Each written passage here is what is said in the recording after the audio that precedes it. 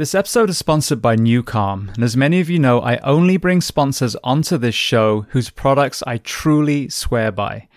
Now, we are an overworked and underslept population, especially those of us that wear uniform for a living. And trying to reclaim some of the lost rest and recovery is imperative. Now, the application of this product is as simple as putting on headphones and a sleep mask. As you listen to music on each of the programs, there is neuroacoustic software beneath that is tapping into the actual frequencies of your brain, whether to upregulate your nervous system or downregulate. Now, for most of us that come off shift, we are A, exhausted, and B, do not want to bring what we've had to see and do back home to our loved ones. So one powerful application is using the program PowerNap, a 20-minute session that will not only feel like you've had 2 hours of sleep, but also downregulate from a hypervigilant state back into the role of mother or father, husband or wife. Now, there are so many other applications and benefits from this software, so I urge you to go and listen to episode 806 with CEO Jim Poole. Then download Newcalm, Nucalm, from your app store and sign up for the 7-day free trial. Not only will you have an understanding of the origin story and the 4 decades this science has spanned, but also see for yourself the incredible health impact of this life-changing software. And you can find even more information on newcalm.com. Welcome to the Behind the Shield podcast. As always, my name's James Gearing, and this week it is my absolute honor to welcome on the show British veteran, former contractor, and the author of When War Follows You Home, Ben Close. So in this conversation, we discuss a host of topics, from Ben's turbulent childhood, his journey into the military, some of the traumatic events he witnessed in uniform, his transition story, his mental health struggles, catharsis through writing, and so much more. Now, before we get to this incredible conversation, as I say every week, please just take a moment. Go to whichever app you listen to this on, subscribe to the show, leave feedback, and leave a rating. Every single 5-star rating truly does elevate this podcast, therefore making it easier for others to find. And this is a free library of almost 900 episodes now. So all I ask in return is that you help share these incredible men and women's stories so I can get them to every single person on planet Earth who needs to hear them. So with that being said, I introduce to you Ben Close. Enjoy.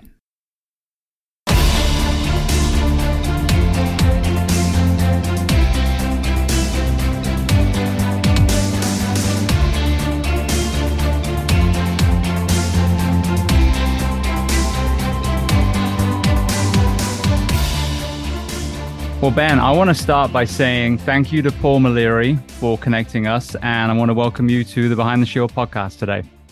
I'd like to thank Paul as well, and yourself, James. Thank you very much. So where on planet Earth are we finding you, my afternoon, your evening? I'm in I'm in England, UK. So it's what's the time now? 20 past 6. You know what? I've just done the same thing as you. I've just done the same thing as you from earlier. This is 20 past 7. So I haven't changed the time on my watch because it went back on Sunday. Yeah, every twice a year there's a week where the UK and the US is off by an hour, and it doesn't it, without fail, even though I'm totally aware of it and I try and get it right in my calendar, every single time I have an issue. And this is what happened with us, which is good. I was an hour early, not an hour late this time. Well, if I had this watch on, I would have been ready. But I had one on. So I haven't even changed this one. But yeah, sound. All right. Well, I want to start at the very beginning of your story. I know that you have a very powerful, story that you've written a book about. What's interesting is that When War Follows You Home, there you go. When War Follows You Home. But your early life factors in a lot, and you've been very kind of public about that, which is something I think a lot of us in uniform don't really discuss as much. We think, I have these mental scars because of Afghanistan or the Grenfell fire or whatever it is, the London bombing. But actually, there's a lot of cracks to our foundation early life. So I'd love to start at the very beginning. So tell me where you were born and tell me a little about your family dynamic, what your parents did, how many siblings. Okay, so I was born in Wellingarn City, outskirts of Luton. So I was born there in 1985, 38 now. Uh, my family dynamics, I came from a split family. My mother and father split before I can remember. So I'm a lonely child through that relationship. I'll make that one clear. So I'm a single. I'm not a single sibling, but I am through my mother and father. So my mum moved to Corby and Kettering. My father's from Luton, and his family are from Luton. My nan and granddad, who I dedicated my first book to my granddad because he was my hero. And yeah, so that my mum was into education, her mum was into education. My father was a soldier back in the day. Um, and yeah, my granddad was in the army, my great granddad was in the army. So yeah, I spoke. Let's talk about the lineage then. What conflicts? Because I heard you mention on Paul's podcast that every single soldier that had served in your family actually Yeah, came home, which is phenomenal. yeah, So talk to me yeah. about the conflicts that they were all in. Do you know what? I, I wish I had the medals here to show you now. I actually have, but it'll take me a while to go and often get them. But so it goes back to, we've got medals going back to the beyond the First World War. But this is on both sides. This is both on the close side and on my mother, on the maiden, on my mother's maiden name side as well. But we've got, for some reason, well, not for some reason, but we've got a bloodline that goes back through generations of people who have served. In fact, my mum's granddad, yeah, my mum's granddad Alex. So my great granddad, who I never met, he passed away. He wasn't actually a soldier in World War II. He was a firefighter like himself.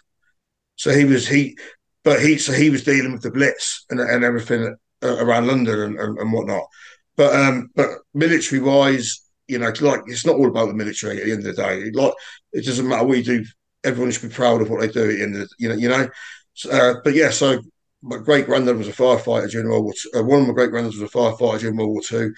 The other great granddad was one of the last off Dunkirk Beach, which I've got the medal for. I've got his medal. Um, so I've got family that served in the Falklands. Got family who served in Northern Ireland. Family who served in Iraq, which is myself. Bosnia, myself.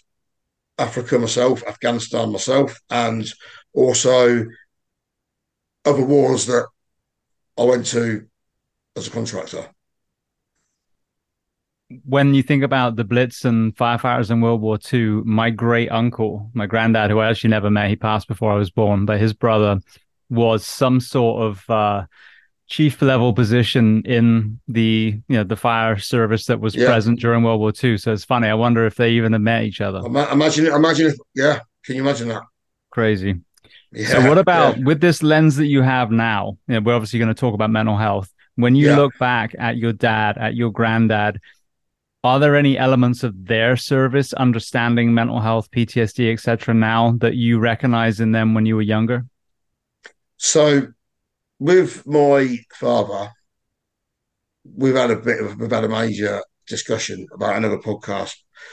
So I'd rather not talk about my father at the moment. I'll talk about things that relate to me, but not that relate to him, No because problem. it's just we recently he's seen a few podcasts. I've done a few, and he's more than happy with some, and he's not so happy with other things. But to answer your question, my granddad, my granddad, I was a child when he passed. Well, a child. I was 14, 15 when he passed. But my father, I know he's got. I know he's got PTSD. He'll probably get the arse of me saying this, but I know he's got PTSD. I can. I'm not going to say. I'm not going to be personal and say how or why I know, but I have PTSD, and I can tell the people who've got PTSD just by talking to them and listening to them and seeing their actions of life, the way of life. So I know he has it. My other granddad, he served in Egypt. He did Suez. He was involved in Suez, who I've never actually spoken about before. Actually, his name's George as well. His name is George, and he recently passed with cancer, unfortunately. 2021, I believe. Actually, I just got home from Iraq, and it was almost like he was waiting to see me. It's like the second granddad. But but yeah, I mean, Spurs. So I think I didn't really see the angry side. I've never seen the angry side to my granddad's. My father was a different story. But when I not anger towards me, anger towards other people, and in one occasion trying to help me, which I'm happy to go on to. But yeah. Yeah. So let's speak about that family dynamic. You got your actual father, your biological father. Talk to me Yeah. about the next man that was in your life when you were young. So that man, his name is Andrew, and just the first podcast I ever did, I didn't even want to mention the man's name. He's the father of my brother and my sister. The only good thing to come out of that human being was my brother and my sister. He was mentally abusive to my mother, domestically, and I heard things in private areas, I the bedroom. He, I was, I, my story. So I started writing my story in 2016 when I was in Yemen as a contractor, and I can remember as far back as when I was 5 years old, which is when this human being, if you want to call him that, or this narcissistic person came into my life. And obviously from that point in time, he did what he did. He obviously he I didn't obviously no one knew it at first, but he had multiple families here, there, and everywhere. He manipulated my mother. He beat my mother through the whole time. He used to beat her, but he used to get worse than that. So when my brother and sister came along, so I'm 10 years. My brother's 30. I'm 38.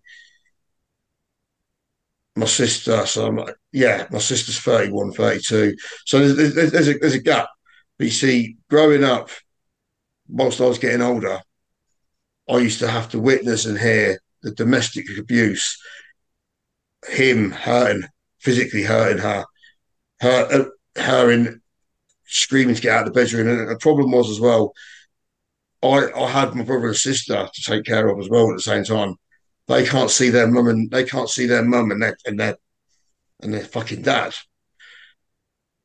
be involved in this. So I was in a position where I had to be involved in that and involved in like being the protector. But who do you protect? Your mum and your brother and sister, and you know what's going on. When I was at school at 15, at the age of like between 14 and 15, and things got to the point that that was it. Like that the bad points, the worst. Well, maybe it was probably always the sort of the same, but during this time, it was the points where I remember distinctly because I'm getting to that age. You know what I mean? And I was coming home from school. I used to leave weapons hanging around near where we lived, and I used to go home.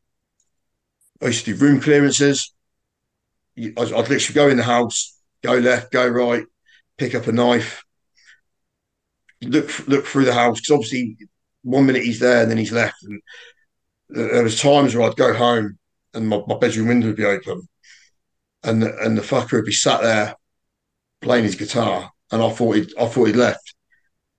And then I'm like, but he wouldn't speak to me. And this is the thing. He physically abused my brother and my sister as well. He kidnapped my brother once. This is the first time I've mentioned this actually. He kidnapped my brother once and refused to give him back. He tried to get me arrested at the age of 15 for assaulting him because he was beating my mum.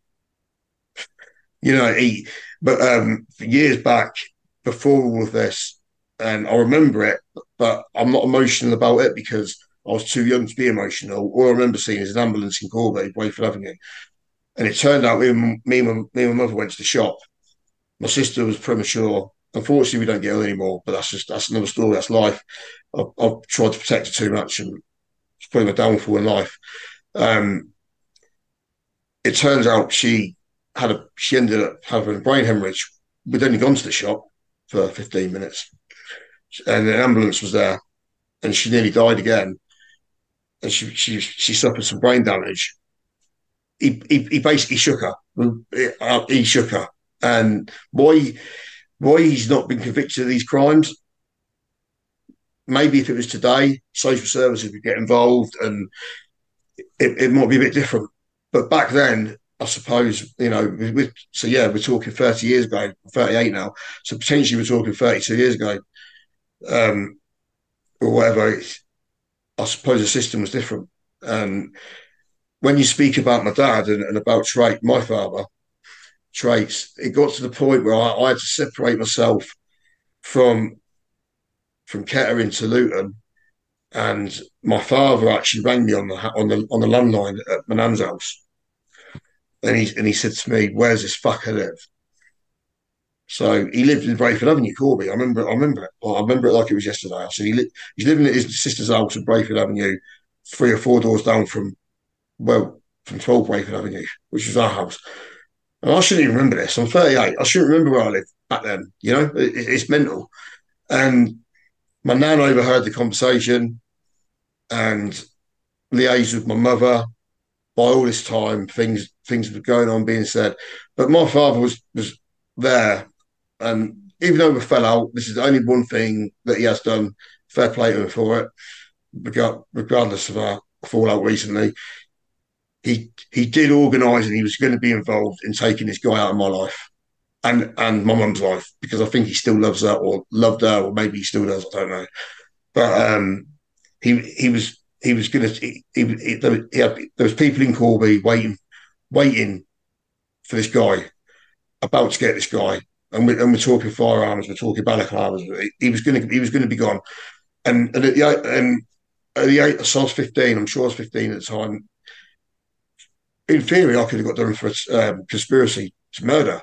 Thinking back now, as an adult, but my mum actually saved this man's life, which is mental. Thinking, because my nan rang my mum, because they kept in good contact, even though it was like it was. So my nan was my dad's mum in Luton. My nan rang my mother, and told her what she'd heard on the phone. My mum got straight on the case and said, basically to my dad, "You're not going to do this. You're not going to do this." So essentially, she saved his life. This man, this narcissistic male child domestic abuser. When I say child abuser, I'm not saying sexually for children. So that's another story with my mum. But he physically assaulted him, and my mum even potentially saved his life as well, which to her credit says a lot about my mother as well, doesn't it? You know what I mean? But you know that that that that that was pretty shit upbringing. It's not. I did my first podcast with a guy called Richard, a pre-book release podcast from the British Legion. Sorry, from London, a hotel in London, and my mum has watched it on YouTube, and it's the first and only time she's texted me. I'm looking at my phone now. I'd love to get my phone out and read the messages, but I won't. And basically, she was in floods of tears watching the podcast and said, "I'm so sorry I put you through it all. Your brother, your sister. If it wasn't for me, she wouldn't be here anymore. I was the rock. I was the one that was taking the abuse." And I just said, "Mum, we're both fucking victims. We're all of us are victims. It's not just you, you know." And she was like, "Yeah, but," I was just like, "There is no yeah, but don't." The only thing I said to her was, "I wish you'd come to me and said this years ago, because during this time, I felt like it used to be my fault. And I used to want the bloke, or I used to want this abuser to hurt me, because I knew that I could have him strung up within an hour, a couple of hours. But he'd never touch me. He'd always do it to my mother and his son and his daughter, which used to really get to me as well. Do you know what I mean? And but yeah, I just said, the only thing I said to my mum was, "I wish you'd come and said this to me before, because I felt as though sometimes it might be my fault. It might be because I was kind of like not shunned out. I ain't no angel, by the way. I made mistakes. I've been out on the piss. I've put my family through I've been nicked. I've been to court. I've put my mum through hell. I was a rogue child upbringing. She ain't had it easy. I'm no angel, but at times I thought, is this the reason that I'm not being invited to weddings? I'm not being invited uh, to events, and is this why I'm the last to know things? Is it something I've done? And it wasn't until I got these text messages from my mum after watching a podcast, apologising, saying how much she loved me and how she, if it wasn't for me, she wouldn't be here anymore. And all I said to her was, I wish I knew this before, because sometimes I feel like my son, who's 7 now, is suffering at the same time because he's my son. Because I'm not so close to everybody. I'm my own person. I don't need that support from everybody. I'll do my own thing. I'll look after my own son, my own children. And yeah, it was sad. It was a sad message to receive, but it was a nice message to receive. But I had to be honest with them. You know, I feel like I thought like it might have been my fault, and I wish Elliot didn't have to suffer through this as well. But we're slowly getting there now. We're slow. It's a long process, you know. Well, that's good. I mean, if it's trending the right way, I think this is the problem, and something I'm writing about in my second book now is this multi-generational trauma. You know, you've got whatever your mother's, boyfriend at the time, the abuser, whatever happened to him as a kid made him that way. And I'm sure whatever happened to his grandparents, I you know what I mean? So, do you know what? I can't comment on his upbringing because I don't know. But what I will say is, this man, this, he wasn't a soldier, but he didn't have to be a soldier. He was a lorry driver. He, but now, somehow, he is a counsellor in Nottingham, I believe.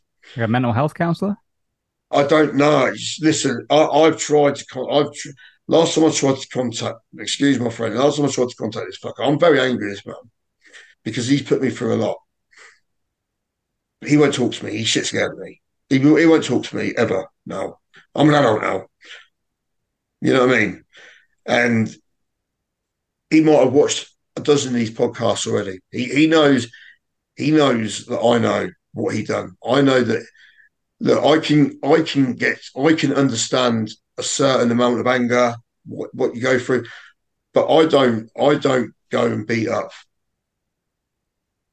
a woman or hurt children or hurt animals. That's something I haven't said either.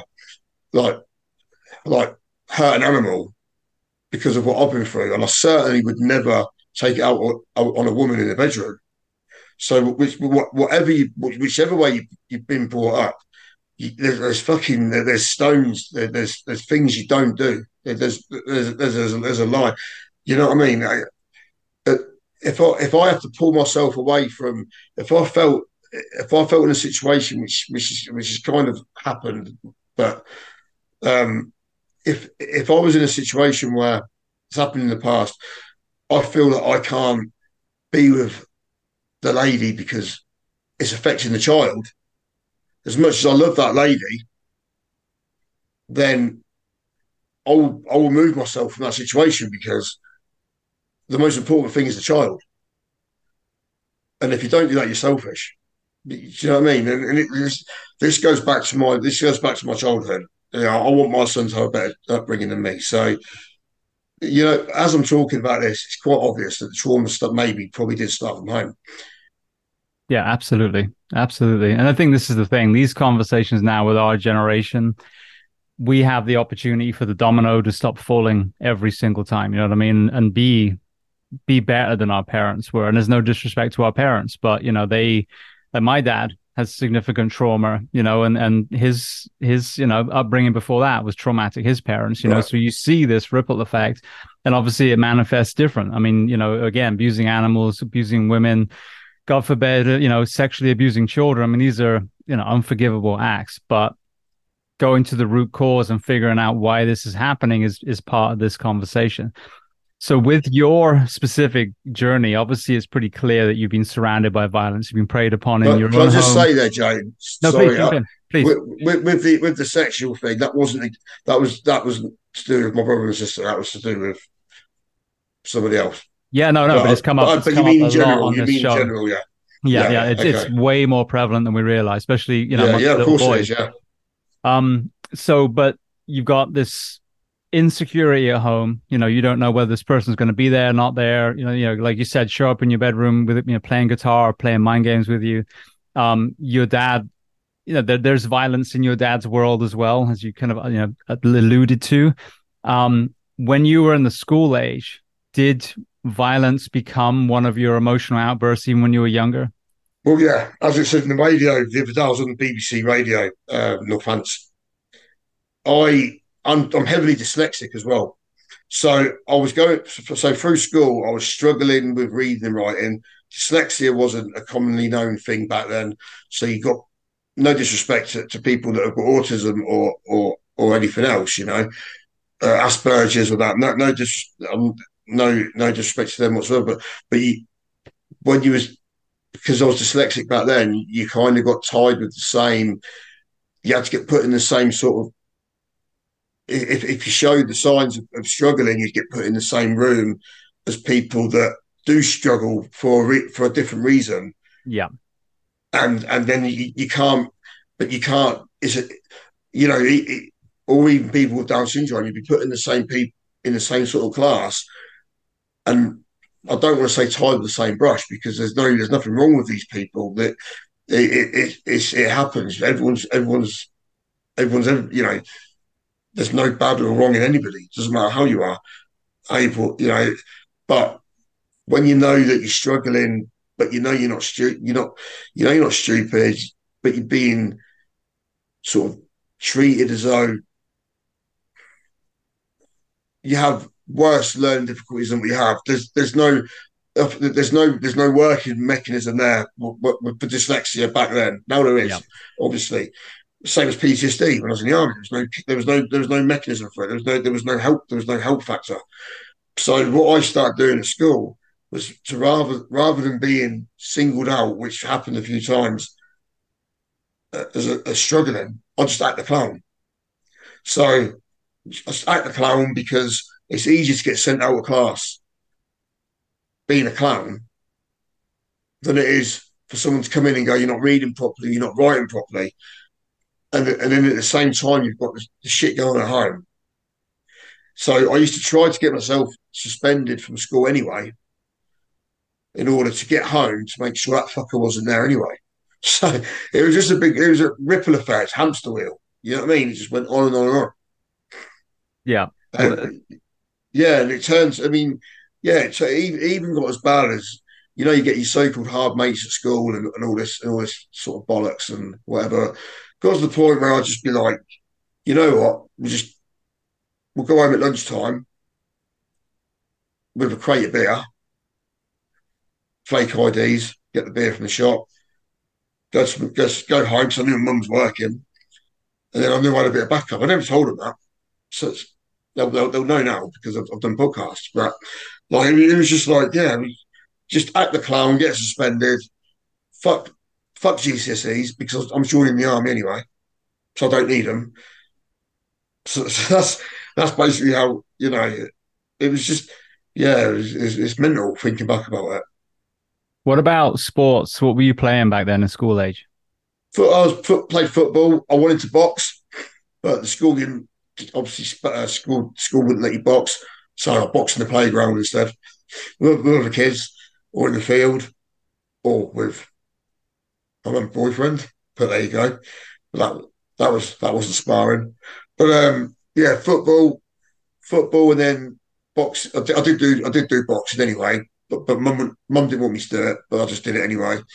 But I had to use my paper round money to do it and get someone else to write on the disclaimer form and just basically try to blag it the whole time. But yeah, basically football and boxing, self defense, bit of karate. Beautiful. What about the military? You said, by that point you want to go in the army. What Was that something you were always dreaming of, or is that So something more I joined. recent? I joined. No, I joined. For some reason, I knew from a young age I wanted to be a soldier, but I didn't want to be a soldier. I didn't want to be. I didn't know about different trades back then. I just knew I wanted to be a fighting soldier from a very young age, a combat fighting soldier, a frontline soldier. That's all I knew. Didn't know what regiments you could join. Didn't know trades. Didn't give a fuck either. Just wanted to join. Just wanted to go and join and be a fighting soldier. I did join the army cadets at the age of 12, 13, 12, 13, where I met some very good people. One I'm still very good friends with today. He's an adult instructor, and his name's Mike. He's a very good friend of mine, even now. And yeah, did the army cadets up until a certain age, but then it got to the point where I can go out and get pissed now. So I used the army cadets as an excuse, and then rip the uniform off and go on the piss instead, and start fighting with grown adults at the age of 16. So, but yeah, 15, 16. But no, I enjoyed the training, but no, I don't think anything can prepare a, a child to go, and even a hostile upbringing. I don't think anything can really, really prepare a child at a young age to go and join the military for a fighting regiment and what's going to come next.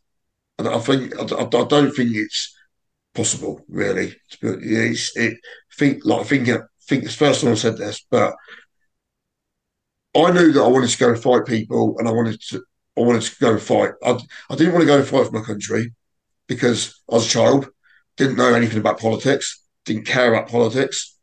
I didn't want to go out and murder loads of people. I just wanted to. I just wanted to join. I wanted to go to war as a child, and maybe that was because I challenged so much anger from as a child and an upbringing. I wanted to get it out, and the only way to get it out maybe was to join the army. I don't know. I can't. I ain't got the answer to that, but that's the truth. Did your granddad tell you stories of war? Did it kind of draw you into the camaraderie, the Well, service, the courage, etc.? yeah. To be fair, most Remembrance Sundays, as obviously it's coming up next Sunday, Remembrance Sunday. I did go to a lot of. I did go to. I did go to a lot of Remembrance Day parades in Luton with my granddad and my father. I think he might have turned up a few times, and yeah, and obviously the army cadets brought that sense of being part of something as well. And that's a good, I mean, maybe that's a good question as well, and maybe I'm being part of something because when I was growing up, and I'm only thinking about this now. I'm not saying this on any other podcast. I'm actually thinking about it now, and maybe yes, I wanted to go and fight. Didn't have anything against the people, just wouldn't have cared. I wasn't going to fight the country. Maybe I just wanted to be part of some. I wanted to be part of something and go and let my anger out somewhere, I And think and there's yeah, also another thing with us in uniform where, especially if you've been victimized when you were younger, I think you're drawn into service because you want to protect others. You protected your siblings, you protected your mother when you could. But I think putting a uniform is another way of protecting. And it's a faceless person that you're protecting. It might be in Nazi Germany, it might be Taliban, run Afghanistan, whatever it is. But I think being part of the solution, is another draw to us. You get to channel that physicality, you get that tribe that you're part of, you get that purpose, but you're also now a helper in the world. You're a protector and stopping the victimization and the pain that you felt yourself as a child. that's a good comment, James. It really is. I mean, what I've thought recently, after speaking to a lot of people recently, I've found no disrespect to, and if they watch this, no disrespect. I'm not mentioning your names. Excuse me. I'm not mentioning your names, but I've never ever been scared being shot at. or having mortars go in my head. I've never been afraid to die. The first time I fired rounds in anger, which you'll probably come on to anyway in Iraq, but that at that point that was a bit of a learning curve for me. Things did slow down. I did shake, but after that, it was like I don't give a fuck anymore. But I did it for the right reasons. But I've noticed through a lot of people that I've spoken to, see a lot of people when I come out with PTSD in 2010. I was on GMTV, Radio 4 Kill Factor came to me. I was in a Japanese newspaper published in Japan. I was in a Daily Mirror. I was in a lot of press. A lot of people, because they were still within the system, i.e., the regiment that I was in, didn't particularly like me coming out with, "Oh, I've got PTSD." So you get segregated. But now they've read my book, listened to podcasts, and some of the best soldiers, and they're now supportive. They're now supporting me in what I'm trying to achieve here, which is to get the word out of PTSD. Not and it doesn't. You don't have to go to fucking Iraq or Afghanistan or Bosnia or Somalia to get it.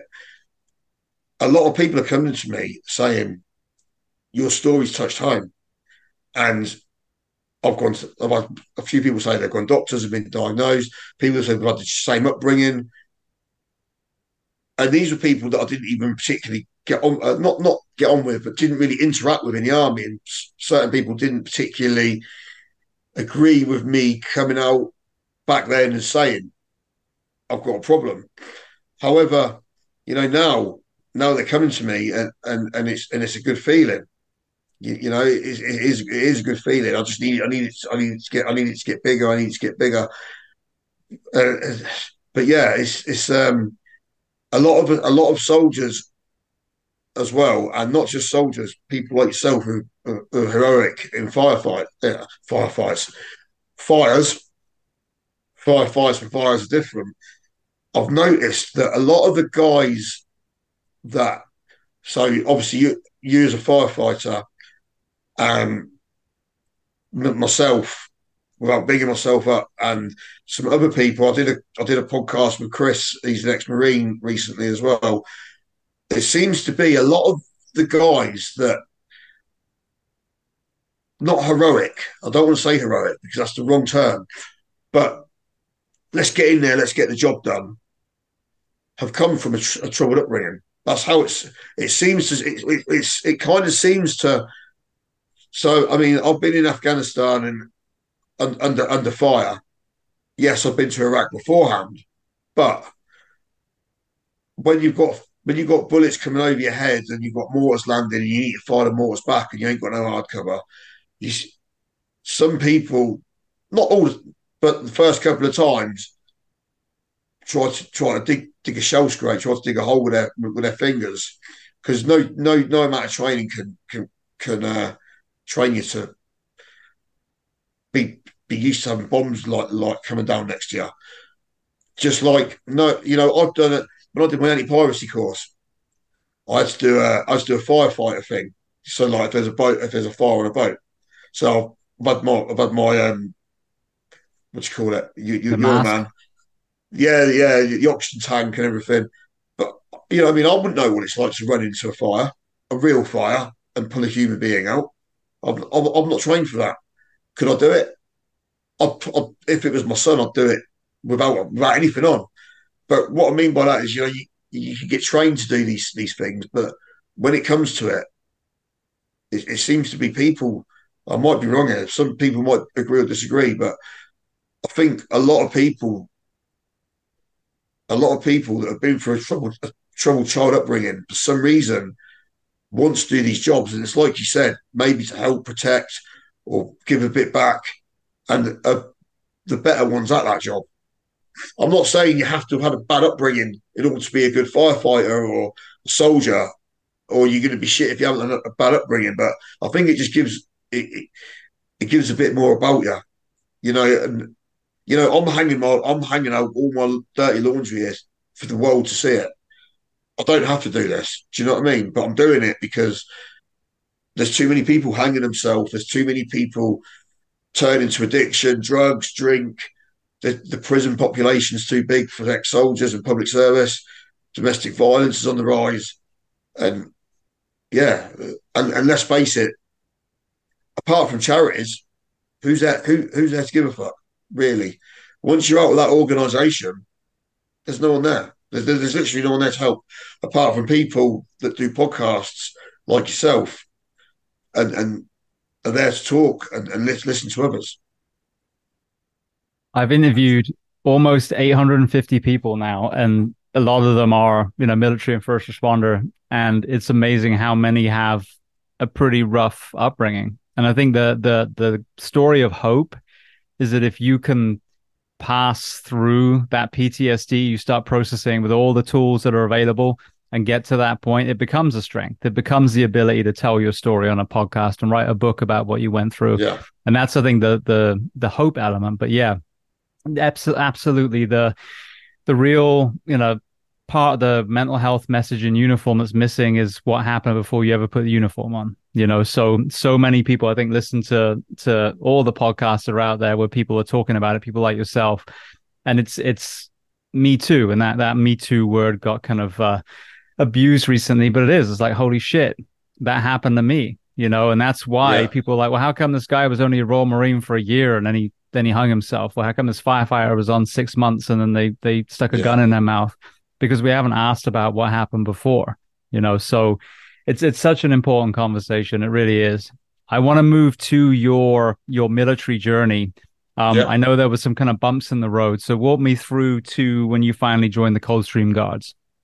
Yeah, I wanted to get in the army as quick as I could. All I knew is I wanted to join a fighting regiment, and the easiest, quickest way in at the age of 16 was to join the Army Foundation College.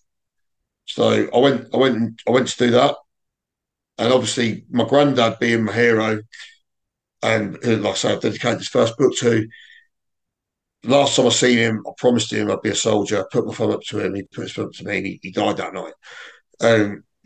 Broke my heart, broke my fucking heart, absolutely broke my heart. It did when my nan died as well. But that was just like this man who, I hope Elliot loved I hope my children and Elliot's my youngest. I hope they love me as much as I love my granddad. Do you know what I mean? And have that much respect for. So turn the world inside out. But when I failed my first selection, because I had an inhaler when I was 12, 16, I thought, fuck, what do I do now? Like, tears in my eyes, going home. So what do I do now? I got angry on the train on the way home, went to the local shop, bought some beers, got drunk. I just thought, what do I do? Like, my whole world now has crashed down on me because I had all my hope built up on the army. So that's what I was going to do. It just bit me in the arse. I've, my, I've lost. I haven't kept my promise to my granddad. I haven't. You know what I mean? It was just like, what now? What? So I had a bit of time thinking. Was working for some fast food restaurants in Kettering and doing some agency work. Then I was like, oh, TA. TA was in Corby. So I joined the TA. Back then, it wasn't like it is now. It wasn't a JPA system where everything's linked on computer. You could go fail one and I could have probably gone to another recruiting office and got in the army, just bullshitted. But I left it. So I went and joined the REMI 118 Recovery Unit in Corby. Went through their training, passed their medical. Didn't tell them I'd failed selection for the army. So obviously it's the reserves now. So I started training as a recce mech. And this is where I started realising, there's different parts of the army. The army's not all about fighting. So I was trained as a recovery mechanic. It didn't suit me.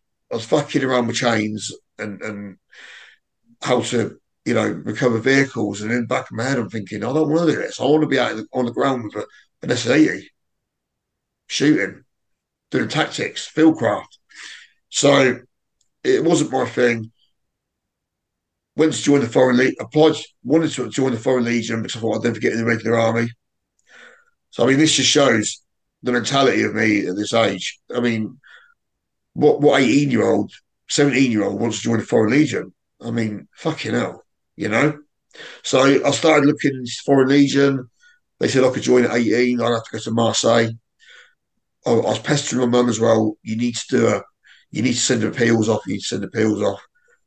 So when I got to my 18th birthday, I was bang. I was going to go to Foreign Legion, getting prepared to go to the Foreign Legion.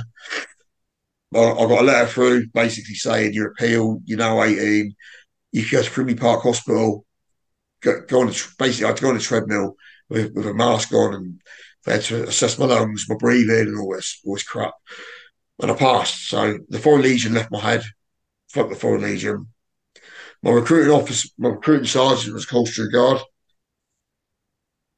and obviously that had some influence on what I joined. Back then, again, I got some book leaflets on the Coldstream Guards. Not very good at reading anyway. I didn't care. I was just like, is it a fighting regiment? Are they elite? Yes, they are. Right, let's go with that then. Now looking back, it's the oldest fighting regiment in the British Army, so I'm proud to serve in the Coldstream Guards. And we did a fucking good job as well on every tour we went to in it, and they will continue to do that. You know, but but yeah, October October 13th, 2003, I was at Catterick doing my basic training, and that's where that journey began. So where was the first place you found yourself deployed? Because I know, listening to Paul, I'm not well versed with the Coldstream Guards, but understanding that there's a kind of ceremonial element in London. But now 2001, the towers fall, and now the Allied nations are heading to the Middle East again. So where did you find yourself first? So the ceremonial duties get split between all the household division, not household division, the guards, yeah. Actually, the household division, but they all do different jobs.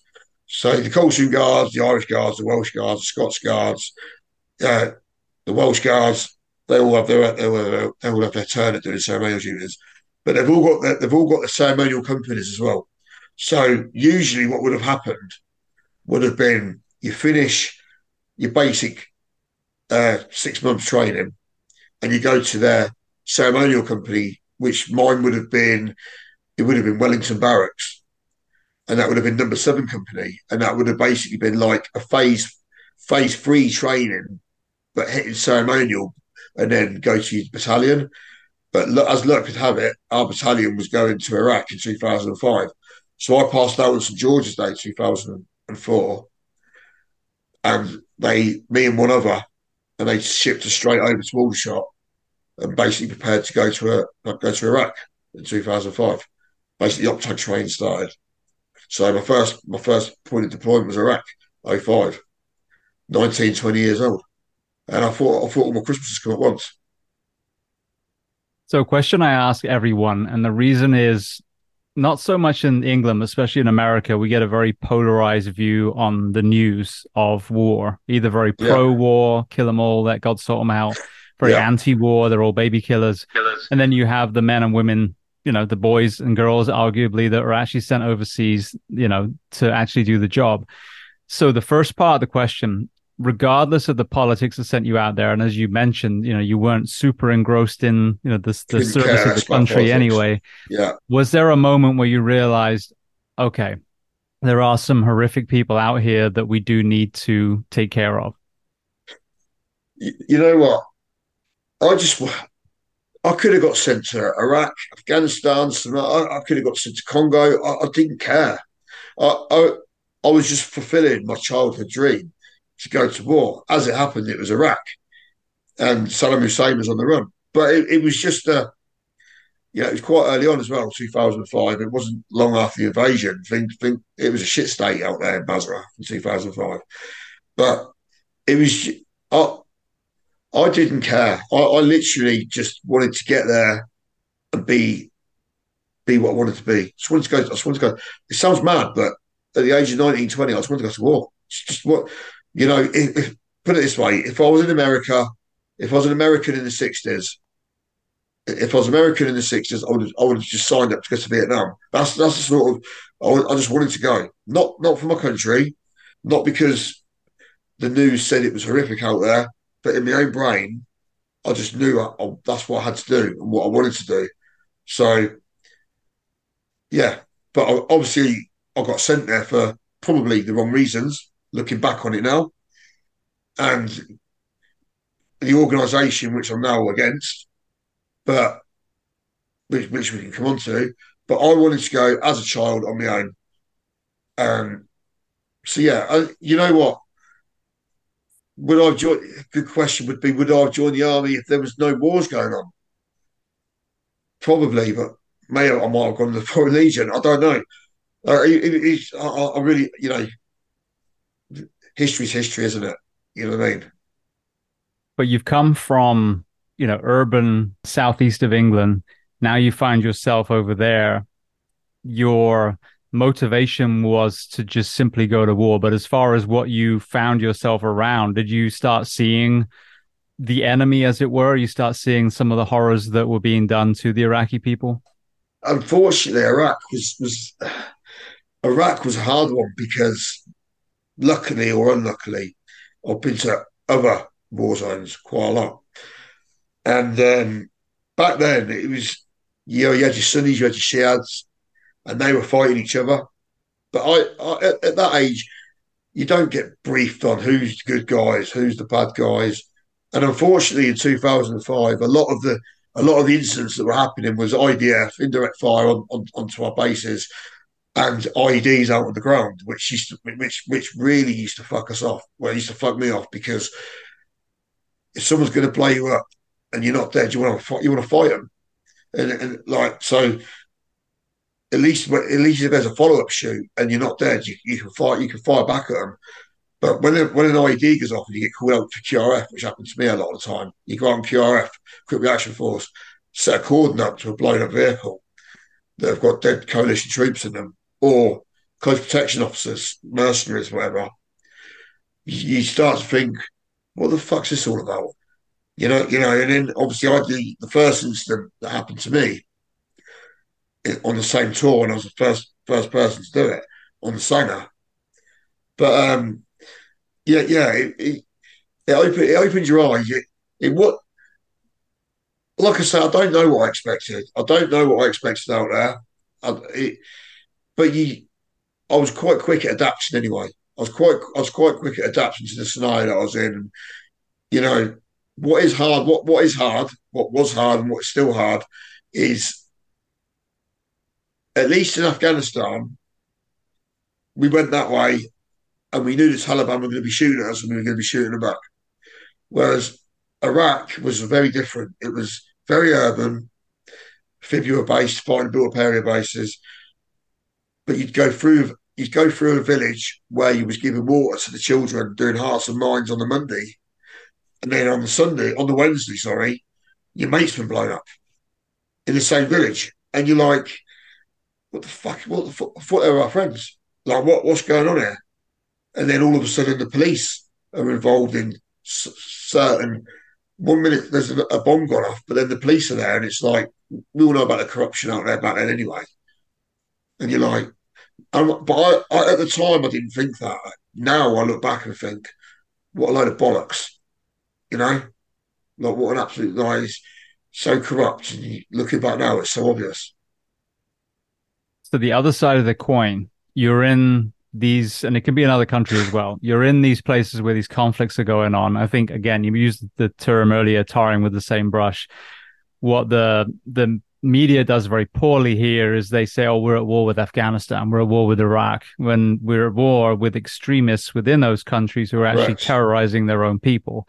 So what about moments of kindness and compassion? You talked about hearts and minds with the water, whether it was your fellow soldiers, whether it was the indigenous people.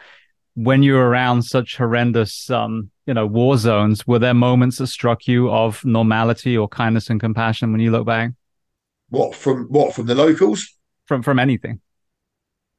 I don't really know. I mean, it's hard. You've got the thing is, when you're at war, and the minute you let your guard down, if you start, some people will take kindness as weakness. This is a problem. A lot of people take kindness as weakness. They do it down the pub. They do it in a job. A boss will do it. You know, people will take kindness for weakness, and if you let your guard down and you show too much kindness, then that's the time you're vulnerable, aren't you? So you have to maintain professionalism. I was I wasn't I was a father, but I wasn't a dedicated father, as bad as that may sound. I wasn't attached to my daughter back then or my son. I was a young man. I was 19, 20 years old in Iraq. I I just didn't want to get involved with the locals who come up to you begging for food, begging for this, begging for water, blah blah blah. Which is sometimes you give them a bottle of water. With the kindness and compassion side, there were times where we'd have to go and do a cordon, and an officer of a non-kinetic would go in and go on about building the school, rebuilding the school. So you're doing a bit of guard, stagging on whilst this is happening. But then around the corner, you're getting blown up again. It's hard. It's hard. You're sort of like, you know.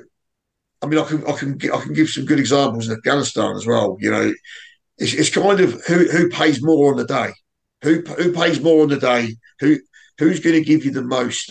If they're going to give you $1,000 to set up a bomb in your village, are you going to take it? But if we're going to pay you this to help you, but I mean, you know, then in Basra we had this guy, Iraqi guy who lived. He lived miles away from Basra. He lived miles away from Basra, and he used to come down. He used to come down every day. Had his own little shop at the hotel, and he used to bring. He used to bring us. He used to have like Coke. He'd even bring dirty DVDs for the lads to watch. You know, he used like little looky man. You know, he used to have his own little shop, like all dodgy, like Band of Brother DVDs and everything, things for us to watch. One day he didn't turn back up to work and his shop didn't open. And everyone was thinking, well, where's this guy gone? It turns out that he was assassinated by him and his family were all assassinated because he was found working for coalition forces. So it's like, where'd you go from that? You know what I mean? It's fucking crazy. And really, did the coalition forces go and help him? Did they help his family? Probably not. He probably tried to earn a few quid and had his whole family wiped out. And the government and the forces out there at the time probably didn't give a fuck either. I don't know. I can't comment, but I can't imagine him. Can't imagine him, his family, and being looked after. Can you? Not now. Yeah, I mean, even now, I've just had a guy from Afghanistan. He lives in the US at the moment, but he's talking about the plight of the Afghani people, or the Afghan people, excuse me, now. You know, we withdrew and it was like, all right, we're done with that. Oh, Ukraine, let me go help you now. But they're starving to death. They're about to go into another deep winter where a lot of them are going to freeze to death. And they're having, you know, tens and tens and tens of children just in this one area that he knows that are dying almost every single day. Then you add the Taliban in again, you know, and now I just saw that Pakistan is going to evict every Afghan refugee or, you know, immigrant that they have there. So now that's another 1.5 million people pushed back into the country. So, yeah, I mean, it's interesting. So many people from all backgrounds, as far as geography, Australian, you know, British, American, Canadian, they all struggle with this. Like, we know we did good things when we were there. We helped build a school. We dug wells. We protected these villages. But, you know, when they leave and then these towns and cities are just taken back over again, and the people that were helping were now strung up from light poles, you know, how do you justify that? It's hard for the average person in uniform to look back and not carry some guilt and shame for, you know, not supporting the people that risked their lives and risked their families' lives to help us when we were over there. Well, I feel bitter about it now because we used to take some good ground off the Taliban, but then we it's a classic Vietnam story, Afghanistan. Like, we're still in Iraq at the minute. I mean, like my last contract was in Iraq with the DoD and Al Assad. At least you still got a footprint in Al Assad Air Base in Iraq. Whereas Afghanistan, we've got fuck all now. I mean, well, I don't know why you evacuate a country and leave billions of dollars, loads of weapons, Apache aircraft, unless you wanted to go into Russia at some point, run through the back door. I'm just saying that on the back of things, like building up a, building up a repertoire with the old enemy. It wouldn't be the first time, but you know, luckily, I mean, I've lost friends in Afghanistan. Don't get me wrong. Luckily, I haven't lost children. Believe me, if I lost my son, if my son was a serving soldier and went to Afghanistan and lost his life, or he or she lost their life, right here, right now, I'll be thinking, what the fuck's this government doing? They've been out there fighting for a so-called peace of minds to protect these people because it's all good. It's all good and meant to be. My son or daughter was killed out there doing a job, and they just leave. What was we there for? What were we there for them, or were we there for them, or was 9/11? And God bless everyone at 9/11. Was that just a bullshit reason to go into another country and invade it for another hidden agenda? Do you know what I mean? And you can't, because you don't. Let's face it, Iraq has got a lot of oil. That's why we still got that's why we still got contractors in Iraq now. BP, everything. Afghanistan's got minerals, but it had the biggest opium source is the Taliban, and you need opium. So who's to say that there hasn't been a deal struck up somewhere from some high politician for another politician, and it's like, oh right, we'll just give that back now. I,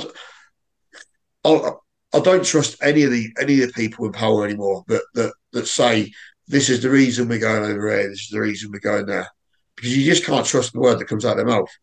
Do you know what I mean? And the minute, and it doesn't matter whether you fly a Hercules, an Apache, or if you're a grunt on the ground. Once you're out of that system, once you're out of that organisation, they don't care about you. They'll string you up dry. They don't want to hear you. They don't want to support you. They don't want to. They made me homeless. The army does. You know what I mean? And sorry, not the army, not my regiment. The Ministry of Defence. They don't give two shits about the people. All they care about is themselves and what's going on further above me, you, and other people will never ever know. We're just pawns to be used at the end of the day, aren't we? You know? And the reason I went back as a contractor to do it, after I got my head straight, well, I say straight, once I got it in a capable working mechanism, the reason I went back was because I was good at my job and it's where I felt comfortable. But essentially, I went and I did it for choice. I did it for choice anyway. I wanted to join the army, but essentially I went back for money in the end. I went back to earn better money and carry on doing all I knew, all I know, basically. I didn't look like I say, I didn't want to. I wanted to be a fine soldier. If you was to ask me now, would I advise my 7-year-old to join the army?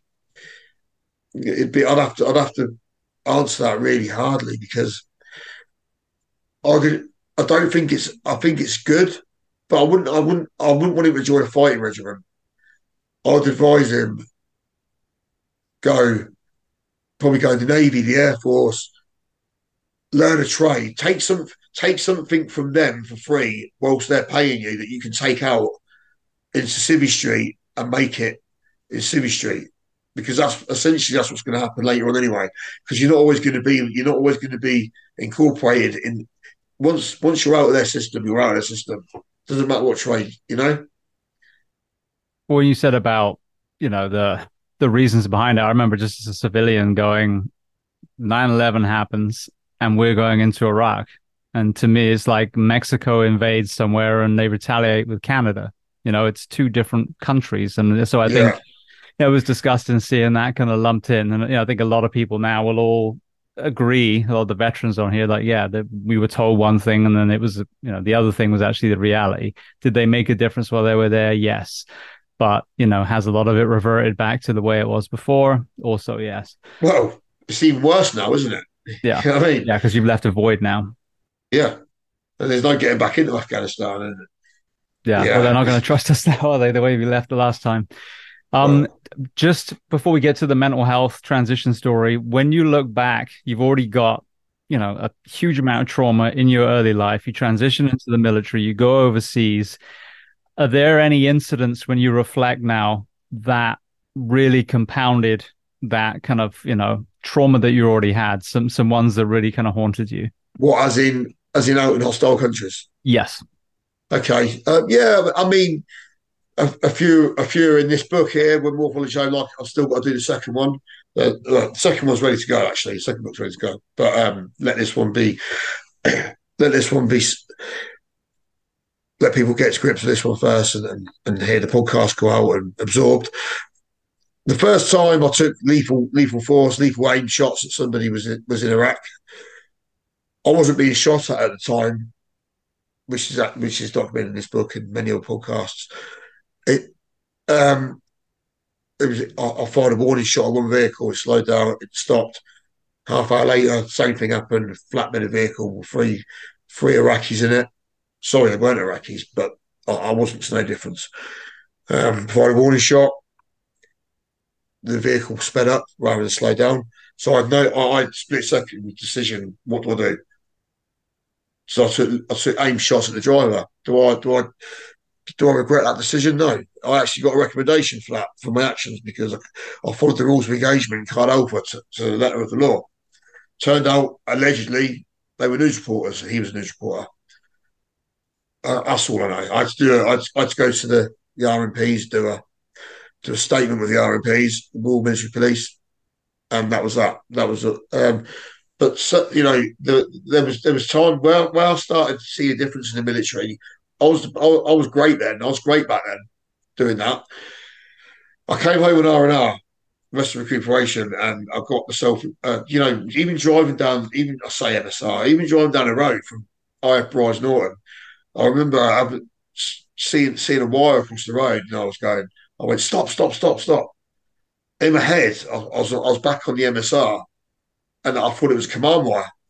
And I got out of the vehicle, and then I was smelling the grass and the frost. The driver's like, "You all right?" The guy who drove me, I said, "You all right?" And I came back to reality, and I thought, "What am I doing? I'm in England." So I just said, "Oh yeah, I need a piss. You know, I just need a piss." So I went staged away. I'm not going to say, "Oh, I thought there was a bomb on the side of the road," because I think, "Fucking nuts, mate. You're in England." But you know, like other things. But after that, there was a big riot in Iraq called the Jamiat riots. Two SCS lads were arrested in Basra, and it all went mental. And walls got drove into the tanks, and a lot of lethal force was used. Allegedly, civilians were killed. I was involved in the incident, as in the whole incident as a whole. And there was a guy that got out with a warrior, set on fire with a petrol bomb. That was horrendous. Seen it on It was on Sky News. But after all of that, I was in a vehicle convoy that broke down. To cut a very long story short, I was in a vehicle convoy that broke down, and the warrior went past us. It was a very big convoy. The threat level went up. All the hearts and minds got out the window after this Jamiat riot, and it was it was getting towards the end of the tour anyway, and we was just like, yes, there was half multiple in a snatch vehicle, and we was just like, right, we'll set up a vehicle checkpoint. And like I said, to cut a very long story short, yeah, we one vehicle kept coming in and out. We expected the vehicle to turn around, the convoy to turn around and come and get us, but no one come and got us. One vehicle kept coming through. They're not stupid. The threat level was very high. We had no comms, limited kit, and we was on our own.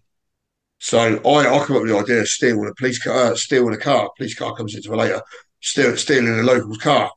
But I was mindful of this vehicle that kept coming in up and down of the MSR. So I pulled one of them out, got the other guy to pull the other guy out.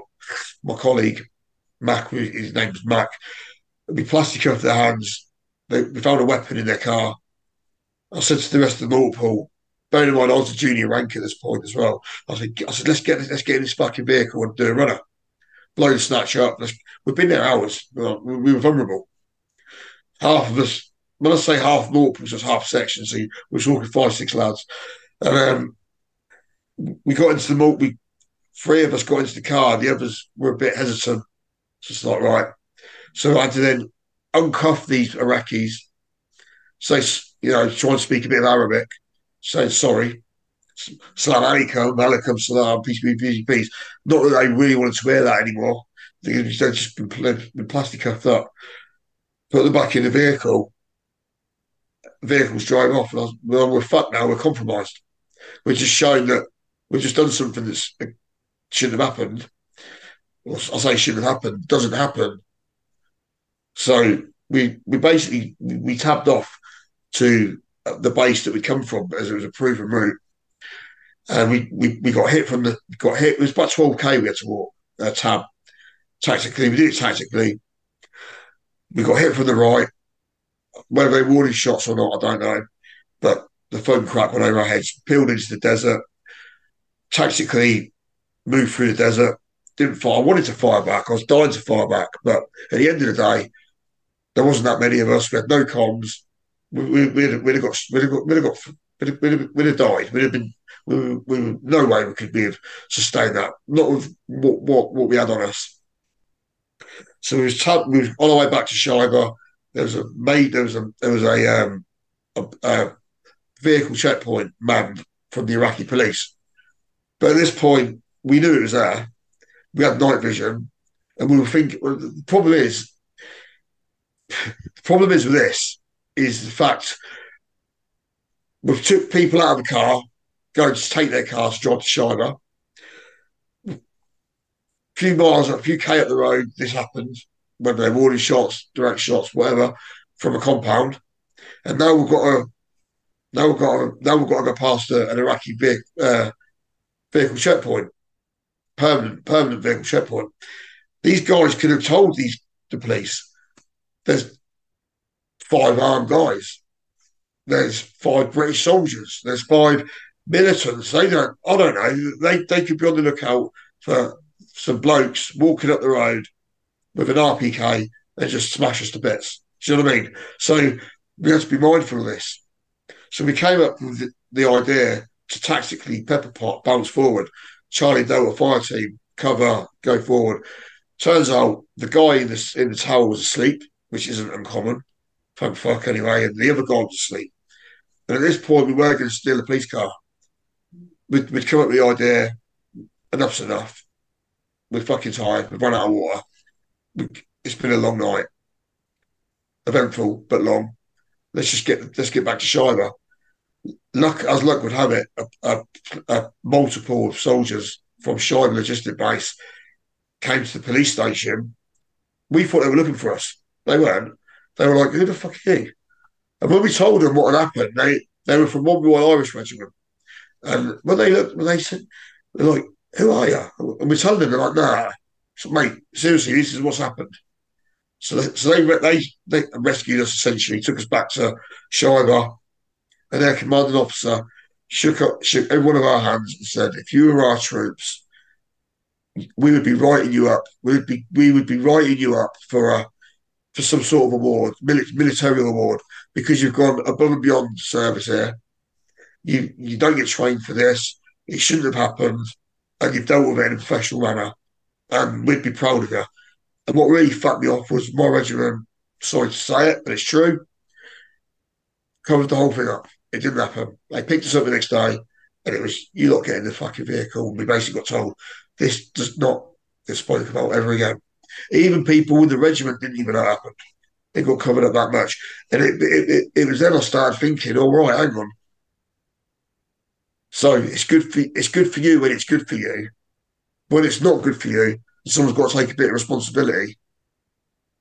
The shit rolls downhill massively. And that that really pissed me off. And then other things that happened after that, I just started seeing through it. And now I'm out of it and I look back, like I said about the PTSD discharge statistic, it's just, yeah, it's just a big corporate, it's just a big, massive corporate, probably the biggest corporate organizations in the world. And when it works for them, it works for everyone. When it doesn't work for them, you're a piece of shit. And it's a shame, but it's true. So you mentioned about yeah, the transition, the PTSD diagnosis, almost being homeless because of them trying to switch the criminal record and the medical discharge.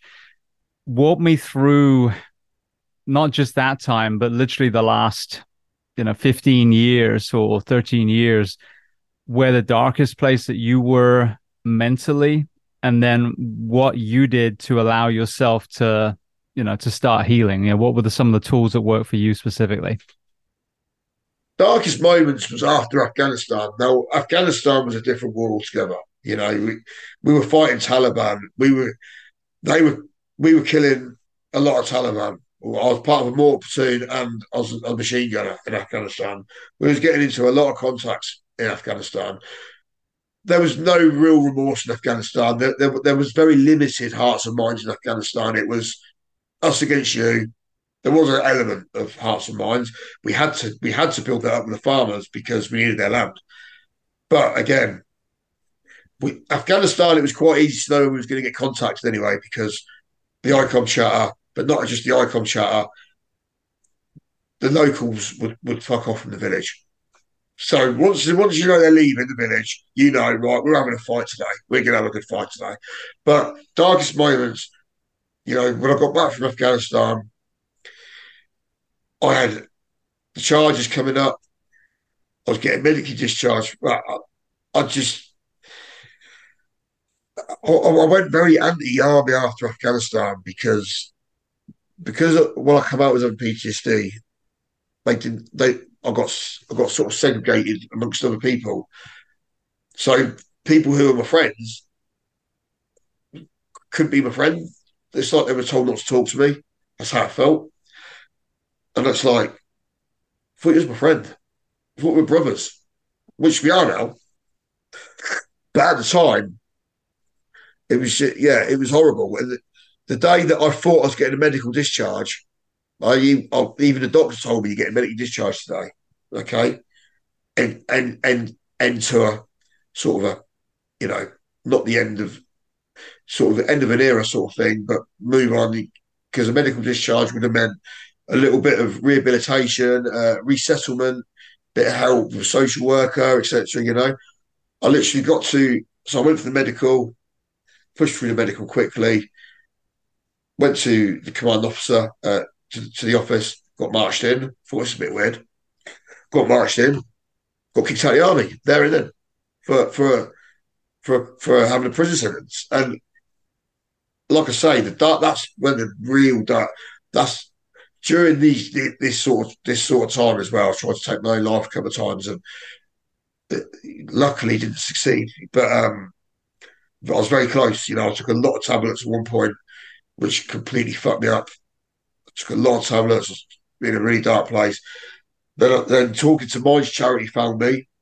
Talking to my charity guy called Rob Paxman, ex-SCS lad, who he then put me on with GMTV, and we went through their healing process, their therapy, which helped me. I don't know why. I can't even explain what kind of therapy it was, but it wasn't EMDR because that didn't fucking work really when I was in the military. But their therapy helped me. It just helps with a click in my brain, and it's then I realised after that I'm better than this. I don't need to kill myself. Obviously, I wasn't at that point. I wasn't thinking about helping others like I am now. At that point, it was more I want to go back and prove. I wanted to prove to myself that I wasn't weak and that I wanted to go back and do the job that I knew I was good at, which is what I did. But then dark times, yeah, those dark times lasted a good 2, 3 years. Am I PTSD free now? No, I'm not. But I can talk about it. I'm open about it. You're never going to be over it. But there's a way of dealing with it and coping with it, coping mechanisms, which is what I'm trying to get out to people.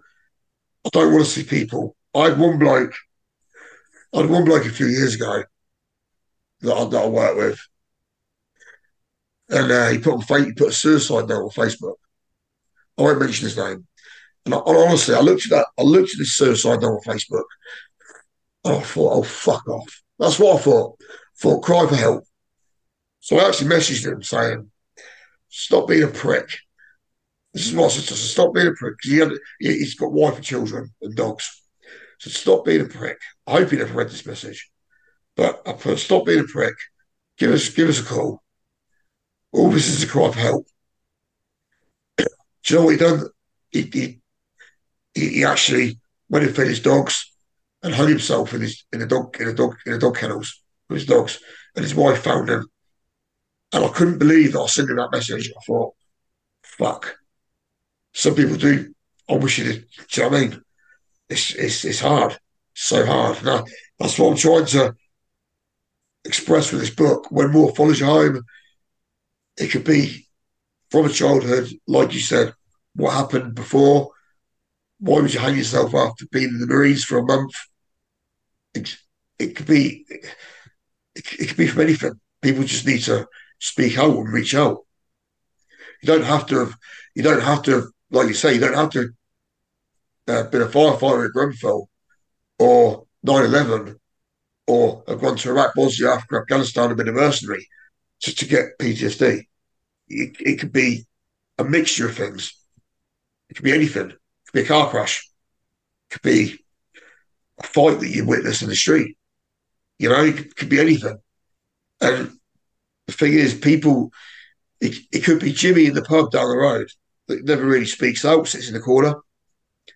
What unless he's a full blown alcoholic and you know his background, he's been a dole. But even then, why is this guy sat on his own, not speaking to anyone?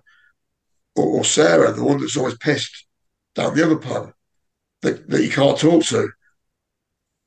Or why did she kill herself? She was always on the piss. Well, maybe she had things in her head that she didn't talk about or didn't want to talk about. And that's what I'm trying to get at, you know. People need to speak out, especially men, because men are worse than women at speaking out. You know, men will do it over a pint in the pub, but they won't go live like I am now to you, saying there is a way forward. You know, women are more likely to go to the doctors than what men are to seek help. That's a statistical fact. But obviously, women bottle things up as well. And but suicide rate in men is a lot higher than it is women. And I just think people need to speak out more. And hopefully, this book, my journey, my story, everything else, people can connect with and can lead me in a different direction, but also bring closure and help other people around the world, not just in England. I mean, people in America will hopefully relate to this as well. That's what I hope.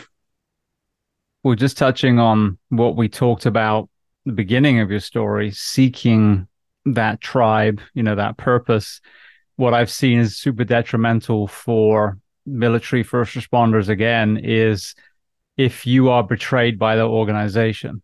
Now all of a sudden you felt part of a tribe and now you're ostracized, whether it's the stigma of, 15 years ago, like, don't be a pussy talking about mental health, what's wrong with you?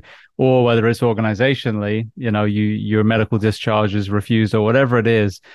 I think that's a big part of this conversation. I know a lot of the suicides that we've had, that's been a contributing factor in the fire service. There's people wanting to help, they're kind of stigmatized or they're shunned. And then that's kind of like the final straw, It's in not their really, journey. yeah. I mean, unfortunately, it's not. I mean, you can't put it down to the fire service, the army, or even the MOD or public services. It's not. They're limited to their funds and what they can do. It's the powers that be. It's the governments. It's the powers that be that give that give the resources to the public services like the fire service, the police, the ambulance, the first responders, should we say, the MOD. It's the power. It's the government. It's the powers that be. The ones that tell you that they make the decision to go to war, and then tell their like put the orders on you to go to war. And obviously, first responder, you're responding to something that's happened that someone else has caused. But at the end of the day, you know your job before you join up. But there should be more help. But that's got to come. You can only get more help if the powers that be give you the help. I mean, I think America are a bit more privileged than I might be wrong, but I think America might be a bit more privileged with help and certain things than what the British are when it comes to leaving the forces or leaving first response. So I might be wrong with that, but it's all that's what I see. It's more spoke out about, more support from the public. I might be wrong, but that's how it seems. Yeah, no, it's weird. I see it from two different lenses. I think some areas one does well, some does another. But the big thing for the first responders here, if you're a military, you have VA benefits. If there's any kind of medical element to your service, then you'll have that healthcare the rest of your life. You leave police, fire, corrections, EMS here. That's it. Doesn't matter if you got banged up, you didn't sleep for 20 years, and now you've got heart disease or cancers. It's like tough shit. You're not a problem anymore. So, whereas, which is why I rave about the NHS, is it perfect? No, but I think it's not perfect at the moment because it's so poorly funded and supported. But at least our firefighters and police officers in England, at least they know they can get medical care. Here, if you're not insured, you're fucked. So that's a disconnect, I think. So I think there's a lot of things that they do in the UK better than here, to be honest. We've got this facade of helping, but for example, the VA with the mental health stuff, I know that there's some great people in that system, but overall, most of the people who have gone through are like, yeah, they just threw pills at me, which is not getting to the root of an issue. So, on the front, it's like, yeah, we take care of our veterans, but actually when you get in there, it's like, well, you check boxes with your veterans. You're not really, giving them the tools that they need. And what's interesting here is there's this real movement for psychedelics to the plant medicine. And a lot of veterans are having a lot of success with ayahuasca and MDMA-led counseling and things that are a little bit less traditional, but seemingly a lot more effective because they're able to get to the nucleus. Do you do EMDR? And they're like, oh, it was that stop at the checkpoint. Let's work on that. But that you can't EMDR your way out of your entire childhood. That's not how it works. It's an acute event tool. So, something like ayahuasca would probably be a good fit for you, where you unpack a lot of the shit that happened when you were younger, and then you get to kind of, go through that with a counselor as well, and address, the entire your entire lifespan rather than, oh, you were in Fallujah, you were in Ramadi, or wherever. Yeah, I see what you're saying. Yeah. I mean, this is excuse me. This is why essentially I want to do what you're doing now. The main goal is to help people, and I there's nothing worse, in my opinion. There's nothing worse than having an issue, whether it be like you say from Iraq here, there, anywhere. Going and seeing someone with a white coat on, and then sitting down with a degree and saying, "Oh yeah, we know what the problem is. We know. We can diagnose." Fuck off, mate. Unless you've been there, you've done it. I could sit and talk to people. I could talk someone out of suicide if I had the time. I know I could. I could sit there and talk to someone, listen, empathise, and sympathise because I might not have been through the exact thing that's upset them or traumatized them, but you still portray the same kind of behaviour. So you can still connect on a different level with them, and they're more likely to listen to you than they are someone wearing a white coat that just says, "Let's make depressant pills, and come and see me next month." Do you know what I mean? Yeah, absolutely. Because that's a plaster, a band-aid, as they say in America. You're just putting it over a bullet wound. You're not getting to the fact that you've got lead inside you. I agree. Yeah, a lot of things have got to change, haven't they? It's as simple as that. 100%. Well, I want to get to obviously this book, and then we'll just give a teaser of the next one. Just before we do, though, because it's something that's come up in conversation once in a while. Somalia. So I saw a great documentary. I forget what it was called now. Was it Seaspiracy? Seaspiracy, I think it was. But you know, two-dimensionally, we're like, oh, these people are the enemy. Like right now with Gaza, people are swearing up and down just the same way they did in COVID and everything else. Like, no, this is my truth. They're the bad guys. No, they're the bad Yeah. guys. And the same with Somalia. When you look at the history of the piracy, from what I understand. The fishing. I knew you was going to say that. I knew you was going to say that. So Yeah, tell yeah. me, but you've been out there, so tell me your perspective. Because I mean, this I've just watched a documentary sitting in America. So tell me your perspective of what, if you were able to at all, was the nucleus of the piracy out of that particular country, and then let's just talk about your experience contracting out there. Well, in a nutshell, I was contracted to go on ships of many, many, many. I've done super yachts. I've been very privileged. I've done some lovely super yachts, and I've done some absolute dog shit ships, like the ones that should never. I did one that was done in the '60s, which is where I had a contact with three pirates actually. Not well, I say not so long ago, but in 2018. But but I mean, once once again, at the end of the day, that leads what the question you're asking. Now I look back, but back then I didn't care. I didn't care. I was getting paid to do a job to go on that vessel, and all I care about is getting that vessel from A to B. You know, the transit route. That's all I care about. That's all I'm paid to care about. But looking back, their government's so corrupt. Somali government's so corrupt.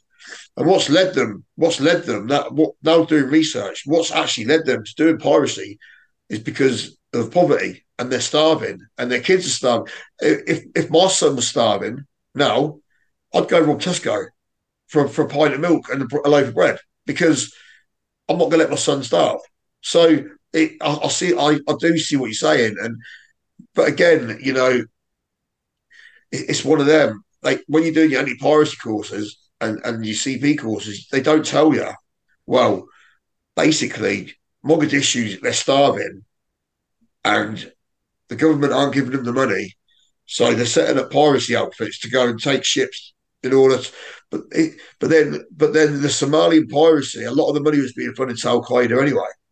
So even the money that they were getting for the ships, it's not like it was going on the women, the children, and the and the living. It was all part of a big massive conspiracy, a terrorist organisation. So it did need to be stopped. But then maybe the money that's channeled through all the shipping industries should be funneled into countries that need it as well, rather than just like when I was in Yemen in 2000, in Yemen that I was in Yemen, and that's probably the worst place I've been in my life. I decided to go back again and again, but seeing small children dying of smallpox and cholera on the side of the road, that to me was a pandemic, not COVID. I didn't see dead stacks and stacks of dead people in England. I didn't see, or in Mosul. I was in Mosul during the epidemic, the pandemic, or whatever it is. But when I was in Yemen, I was seeing dead children, dying children, and mums obviously in their jihabs praying on the side of the road for these small children that have got smallpox and respiratory diseases. I'm guessing cholera, and obviously I couldn't do anything. I was actually dressed up as an Arab at some point because it was run by Al Qaeda down in Makalla and forget the other, Salif and Aden. So I can't. What I could do is feed the dogs. I love dogs. What can I say? I was feeding the dogs, but like you've got Yemen that's basically probably one of the worst countries in the world. But next to it, you've got Oman and you've got Saudi Arabia, two of the richest countries in the world, and all they're doing is throwing the people that they don't want and their shit into a country that can't sustain itself. So then you get two political organisations fighting, and it's just like, and you've got all these shipping companies going through worth billions and billions of pounds every day. Same as Somalia. I've got nothing against Somalians or Kenyans or anything else. But you don't see South Africans hijacking ships. But then if you go like towards Philippines, there's Philippine piracy, loads of Philippine piracy. And why is that? But a lot of it is you could understand it more if it was the money that they're getting was funded, but like out of that, all it seems to be. I did West Africa as well, like Nigeria transits as well. We weren't supposed to be there, so we went there as advisors. But again, it's just bullshit. It's just so corrupt because it you're there, you're doing a job, but really all you're doing is lining the pockets of the governments that are allowing the shipping to go through, and they're not just they're not giving the money out to who needs it or looking after people who needs it. I think that answers you. I hope that answers the question anyway. Yeah, no, it gives a very different, unique perspective because obviously we're all aware of the Captain Phillips story and some of these other Yeah, ones, where the Somali pirates are involved. But it's so sad, and I've talked about this a lot. If you look at history, no matter where you're sitting right now, whatever your country's history is, it's nearly always a few profiting off the masses. And you can see yeah, it in England, you can see it in America. It's not just poorer countries.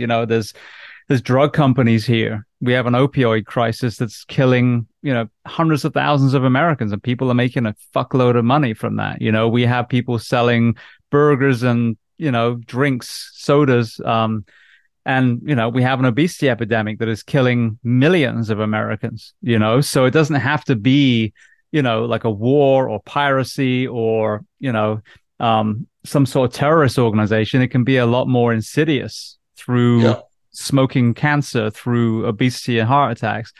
But it's always the same fucking thing. And history is trying to teach us, like, when these people start rising up, and I just had Sebastian Junger on the podcast. He was saying this. He's like, if you look at ancient tribal culture, when someone in the tribe starts being toxic and self-serving, they'll probably just throw them off a fucking cliff somewhere and go back to being a functioning tribe. But for some reason in modern society, especially, we allow these few to just totally, dominate the masses. And Haiti, I just had a firefighter who was in Haiti when they had the earthquake. 300,000 people died in that earthquake. And that is a beautiful, beautiful island here in the Caribbean. And it would be the most thriving tourist destination if they could just steer the ship, if they could get the people back on their feet. But it's been nothing but corruption. And so you've got a lawless country that are all hacking themselves to death with machetes at the moment. So same as we went to Moroni. Absolutely gorgeous country, Moroni, just off the coast of Africa, Kenya. Obviously, it's a volcanic island, but I've been there many a times through transiting. But fuck me, the poverty out there, and it's the most gorgeous country apart from the live volcano, which might put a few people off. But there's so many yeah, such a beautiful country, but it's just run by just it's not run, it's lawless. That's yeah, I get what you're saying completely. I've been to the Maldives twice as well, and on super yachts, and I've flew in and out of Maldives. The main Mali, I think it is Mali, in Maldives, the main country, is an absolute shithole. It's covered in garbage. It's covered in crap. It's it's derelict. It's concrete jungle. It's dirty. It's horrible. But then you get on the little boat or a little hovercraft, go 30 nautical miles in the sea, and you've got luxury. And it's like the main capital of the Maldives. People are dying on the streets as well. Do you know what I mean? And you've got all this money getting channeled through the island. It's like same thing, isn't it? It's just, Yeah.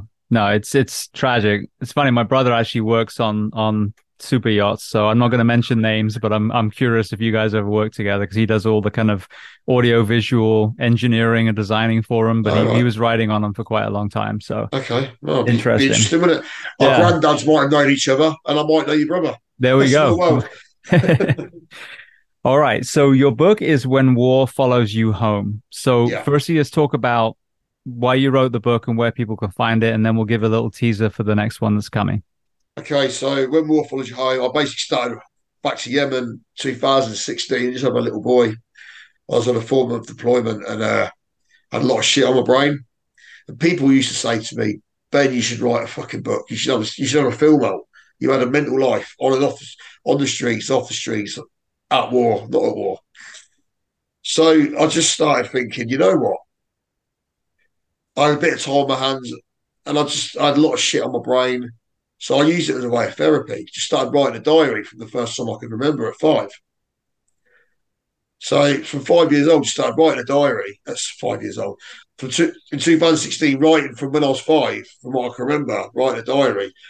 And it took me 7 years to do it. And I did 135,125 words, which is fucking mental. And I didn't know what I wanted to do with it. I looked at it and thought, wow, this is like 900 pages on Word.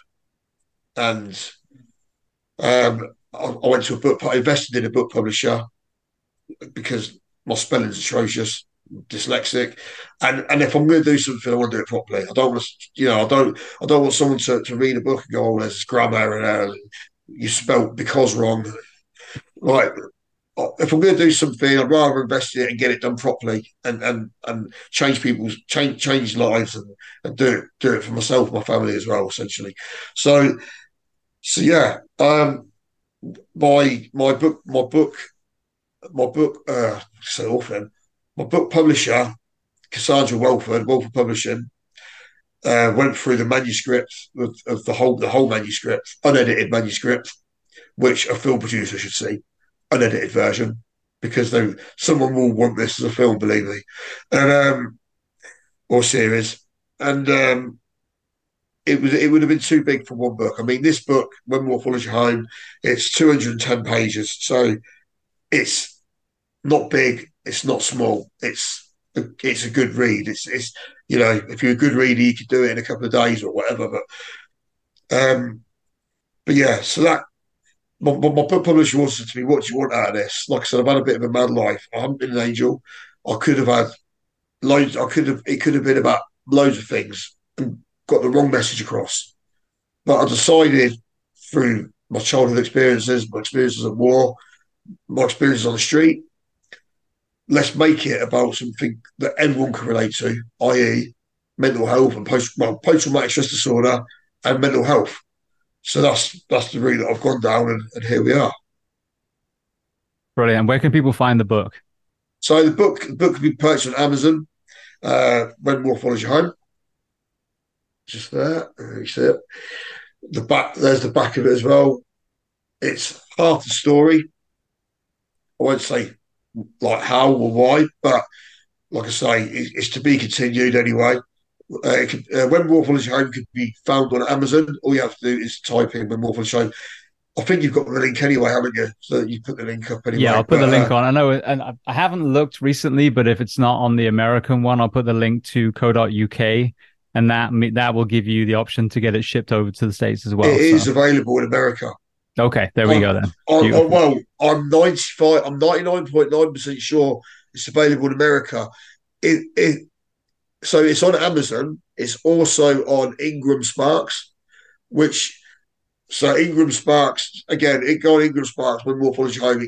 It gives out loads of distributions to other places, and I went on Ingram Sparks and two had been sold in America. So I know that someone in America has bought, but I'm pretty sure I'm 99.9% sure it could be shipped to America from Amazon anyway.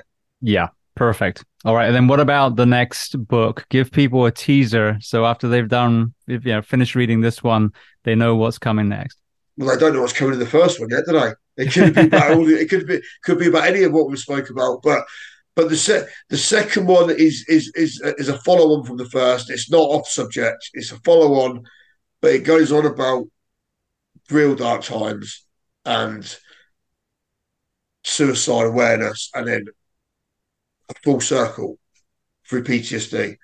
And there's a lot in there. I don't want to say I can't really say too much because it will give away the first one. And it's not a sales pitch either. But people need to read and understand the first one to absorb it, to then understand the second one. If I release the second one before the first, be like, what the fuck are you on about? It'd be like releasing series 3 of Cobra Kai before series 1. That's an interesting example you just gave. So you need to watch Karate Kid first before you watch Cobra Kai. Yeah, yeah, absolutely. You know what I mean? but yeah, I just hope it gets the message out there, and I hope it leads me in a different direction in life as well, in order to do what you're doing now, or something similar. Yeah, absolutely. Well, I mean, all these people that come on the show, the books, the documentaries, the podcasts, the songs, I mean, you name it.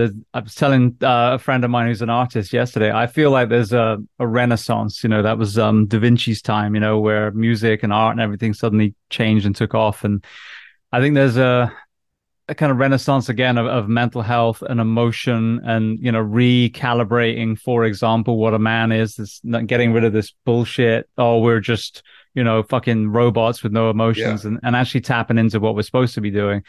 And I think that, there are some great organizations like the BBC, I think is pretty spot on with most things. But over here, a lot of the shit news stations and newspapers, they're losing a lot of their power because people just want the raw truth. So it is the books and the documentaries that are doing really well. People don't want the cheesy soap operas anymore. They want the raw documentaries to learn how Alex Honnold climbed, El Capitan with no rope, or what happened at Restrepo, or, you name it. So, I think it's great that you already are doing part of this. And, whether you have your own podcast or whether, the book gets made into a film, I'm really excited to see what the next 5-10 years holds, because I would like to optimistically hope that we, the people, kind of retake that power from the shitbags of the world, and start, moving the needle forward to back to maybe,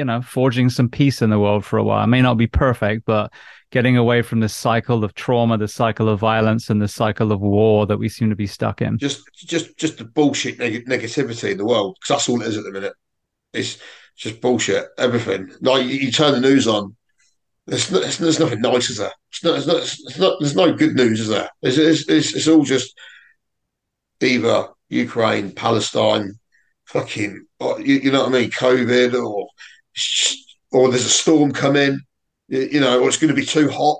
It's just like, it's going to be too cold. It's just depressing. And people, and unfortunately, though, the human race at the minute wants to feel protected, and they feel protected by the society that are telling them things on TV. They're getting too focused into TV rather than listening to real people. That's the problem. They want to feel protected by their protector, and really their protector doesn't give a fuck about them. They couldn't care less, and that's the truth of it. That's the truth. 100%. That's a mic drop moment right there.